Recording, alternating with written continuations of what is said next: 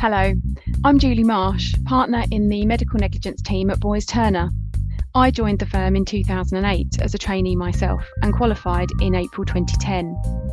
Today, I'm delighted to be joined by Meg Manganaro and Aimee Gaston, both current trainees at the firm and both of whom I've had the pleasure of working with recently as part of their training contract. In this podcast, we've flipped the idea of Tales from the Top on its head, and instead of facing the questions, I get to ask them. I'll be talking to Aimee and Meg about their time with the firm so far, their path to becoming trainees, and what they expected a career in law to look like, and how this is different from the reality. I know that things have changed a lot since I was a trainee, and I'm interested to find out how the profession and training contracts are viewed by those currently working towards qualification as a solicitor. Just as a spoiler alert, I'll also be asking them both for their top tips for people considering a career in law at the end. Let's start with a personal question for you both, if you're willing to share. Meg, what did you want to be when you grew up?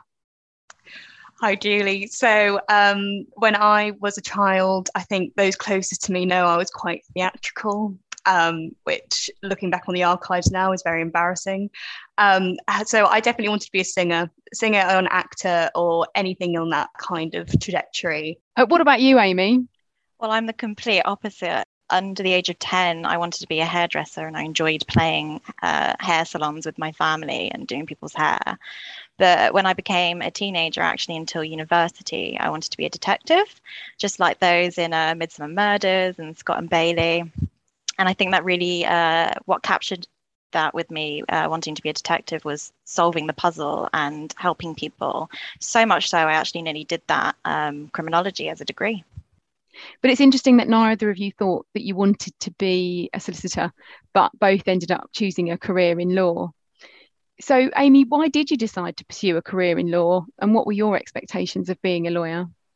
So for me, it was actually my favourite subject I did at college. It was something I took most naturally to compared to any other subject. However, I remember thinking I wouldn't be good enough to pursue a career in it, especially since I struggled with my grades in my first year of college. But it was actually my parents who convinced me at university open day to go in and sit in a talk for law at university. And from that day on, I actually just fell in love with it and I realized that that's what I wanted to do. With regards to expectations, I don't think I really had any expectations of what being a solicitor would be. I didn't know anyone. My family didn't really know anyone. So it was hard to have that conversation. Other than just seeing things like Suits on TV, which was obviously a much more of a dramatized version of what being a solicitor is.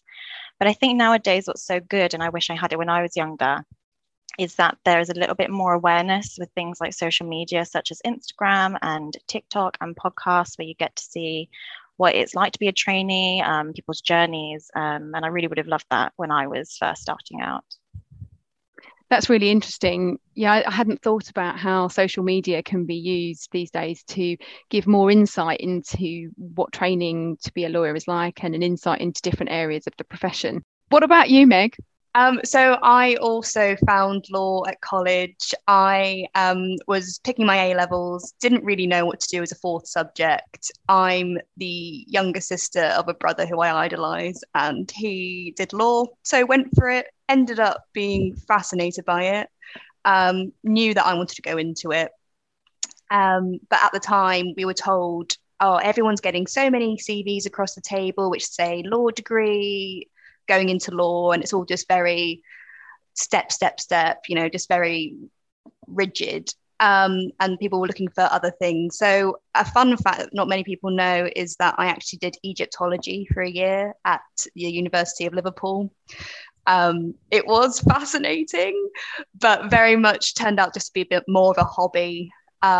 Sadly, I haven't had a contract in hieroglyphs yet in my training contract, but we will see. I think we might be waiting a while for that one. I think so too.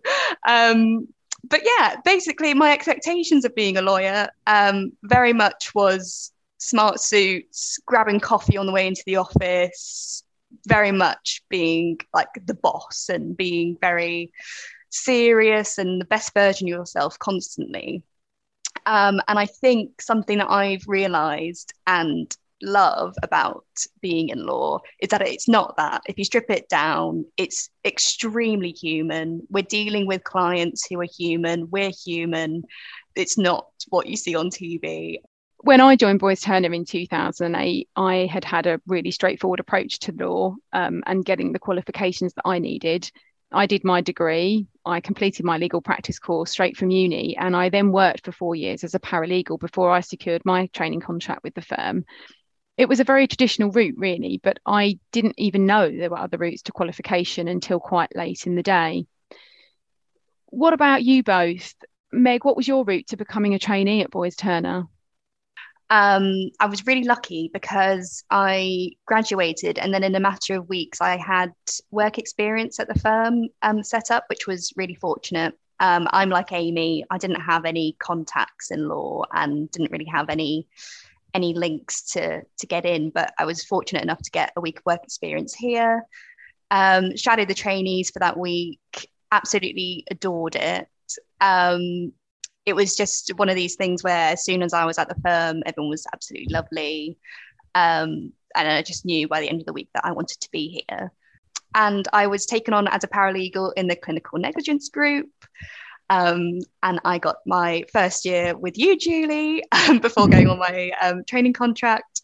So about a year in, with the support of the team, I applied for the training contract. And then in those 2 years, I moved over to the wills, probate and trusts team and paralegal there while doing my LPC part-time and working full-time.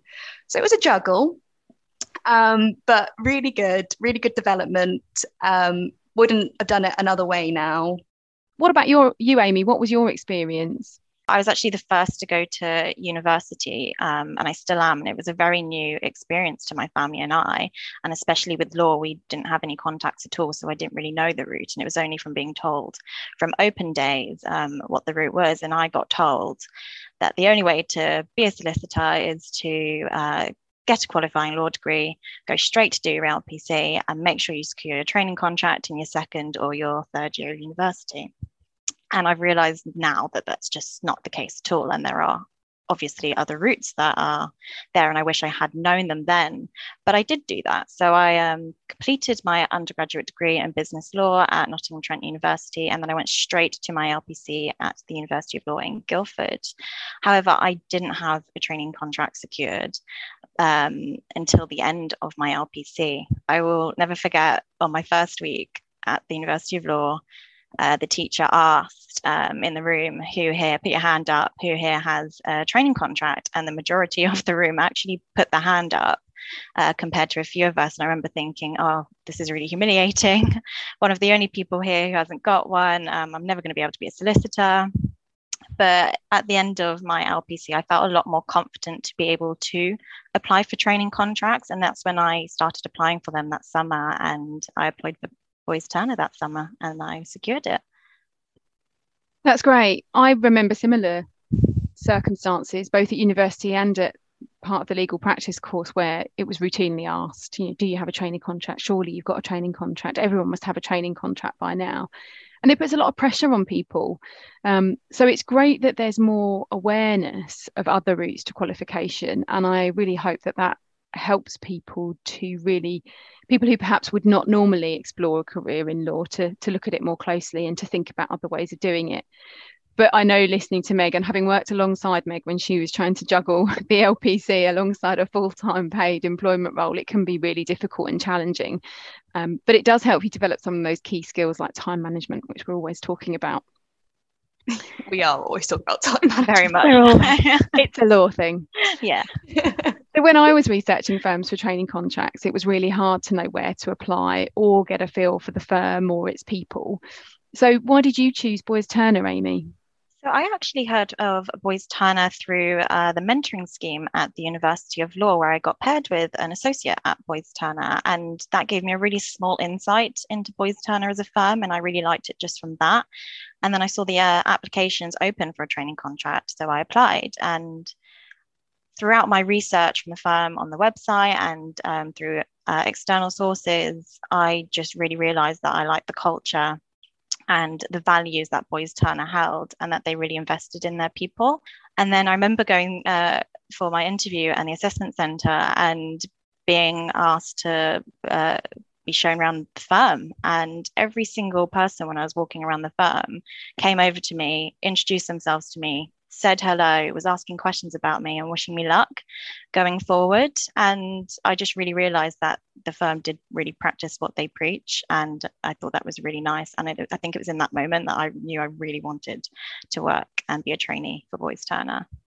So let's turn to the nitty gritty of it and talk about what the practical side of being a trainee looks like. I know things are a bit different because you've done different seats, but let's start with you, Meg. What does a typical day as a trainee look like for you? So one day I might be doing some drafting, so I might be doing a letter of claim or attending a settlement meeting. This is while I've been in Clin Neg. But then other times I'll be researching things which aren't even necessarily legal. They are legal, they're not illegal. But let's hope not. But so, for instance, I was researching digital forensics firms for how to use conversations on social media and how that could be used as evidence in some of our cases, which sounds so far from the kind of work you'd imagine. So I guess what I'm saying is that whatever your day holds, usually it's not the same every day. And it's just really exciting to be able to just dive in at the deep end, say yes to whatever, and get to learn so many different things. And Aimee, you've worked with me as well on the private client side of the business, but you're now on the business side in your current seat.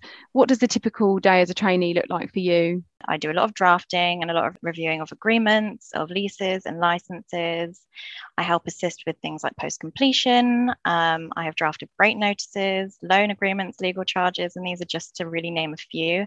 I've been really, really lucky throughout my training contract so far that I have had such visibility to so many different matters and given a lot of responsibility as well. So yeah, it's just so varied. Every day is different, and I think that's what's so exciting about being a trainee, is that you get to see so many different things. You get to do 4 different departments in 2 years, and everything's so varied and new and fresh, and it's really exciting to learn all these different things.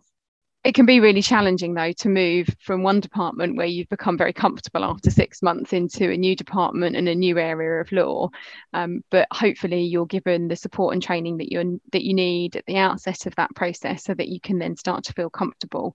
And one of the things I think Boys Turner does do really well is to try to make sure that trainees see as much as possible in the seats that they're in to really get a flavour for the work that we're doing, because we want trainees to qualify into areas that they're interested in and passionate about, because that's what gets you out of bed in the morning, and that's what means you do the best job you can for your client. I nod along when you say things like drafting leases and licenses and pretend that I know what you mean, but never having done a property seat, that I don't really. So what has been the most difficult part of being a trainee to date then, Aimee? Previously, I had worked for in-house legal departments. So ultimately, I had one client, and that client was the business. So then transitioning to work in a law firm was a challenge because I wasn't used to working with things like we've already said, dealing with multiple clients and multiple matters and working for so many fee earners at one time. I really struggled with that, with adapting to that and managing my time and prioritizing and managing workload and managing the fee earners and what I can and can't do. And all of that together whilst learning the systems, learning the subject and learning the people, it can be a real juggle. But I think for me, I've just had to listen to everybody's advice and have a go and see what sort of prioritization or what sort of management of my workload really works for me. And I think that's going to, for me, always be something that I have to work on, and it'll be a skill that I will continue to develop throughout my career. Most difficult part for me being a trainee, maybe not difficult, more what might be different from traditional things, is the move to being part remote and the hybrid working situation.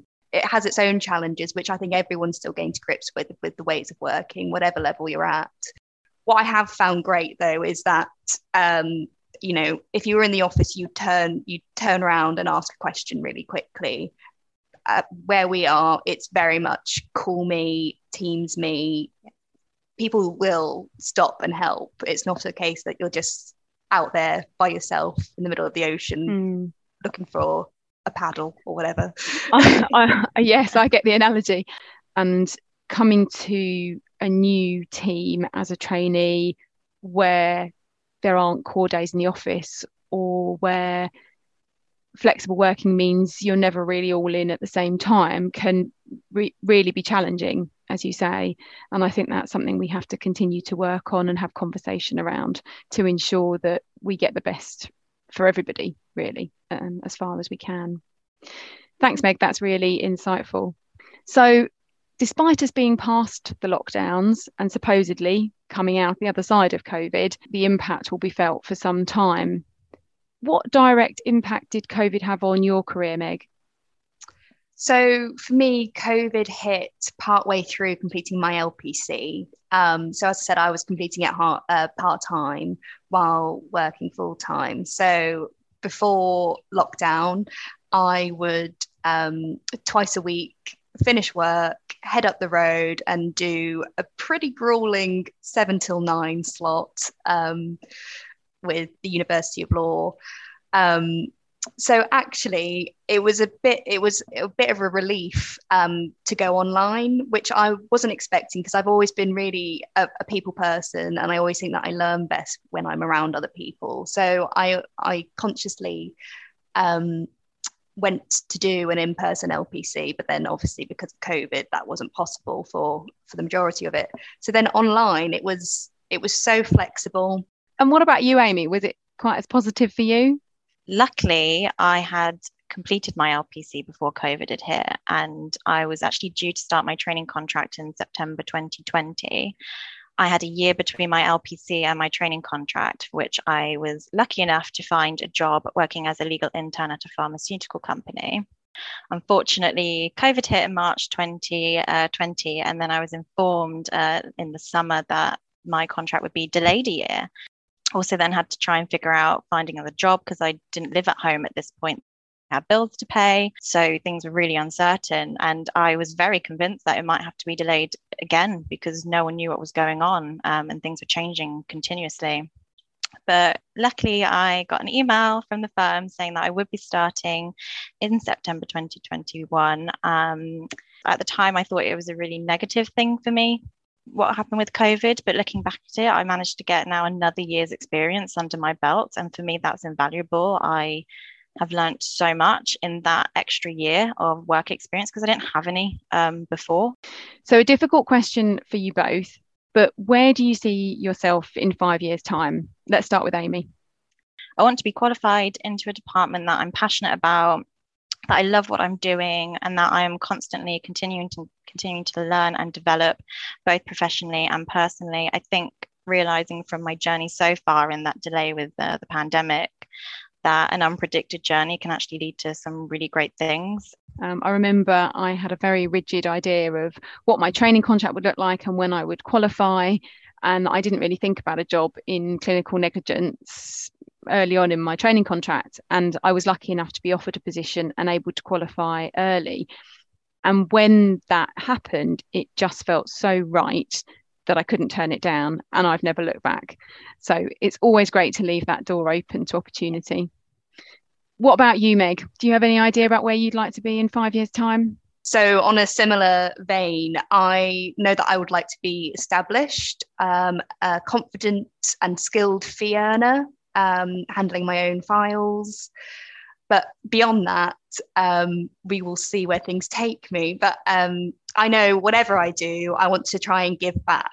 I'm really grateful for how I've got into law and how much I enjoy my career, that I would love to champion things in terms of diversity. So getting more women into law, supporting access to law. If I can do those things as well, then I think that would be really, really rewarding. One of the top tips that I give to junior lawyers is just to be engaged, ask questions, be involved in the work that you're doing, and try to get as much experience as you can in a training seat, even if that means asking difficult questions of sometimes difficult people. Meg, what would you tell your younger self starting out that might help other aspiring solicitors? The main thing for me would be not to put too much pressure on yourself. It's again talking about not necessarily knowing how your journey into law is going to look. You think that you need to do things in the perfect timescales, qualify by X age, everything, like that. But you really don't. And the most important thing is that you look after yourself. If you don't put yourself first, then you're never going to give your best to anything. And Aimee, what would your top tips be? Take every opportunity that comes your way, even if it is out of your comfort zone, because you can do more than what you realise you can. As cliche and as cheesy as it is, you can.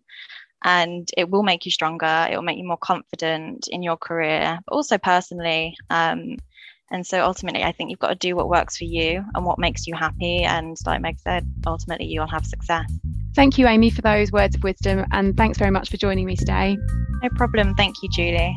And thanks also to Meg today for joining us, for your insight and for telling us a bit about your journey into law. Thanks, Julie. If you want to keep up to date with all of Boys Turner's podcasts, remember to follow or subscribe on whatever platform you use. You can also keep an eye on our social media feeds and our website. Goodbye.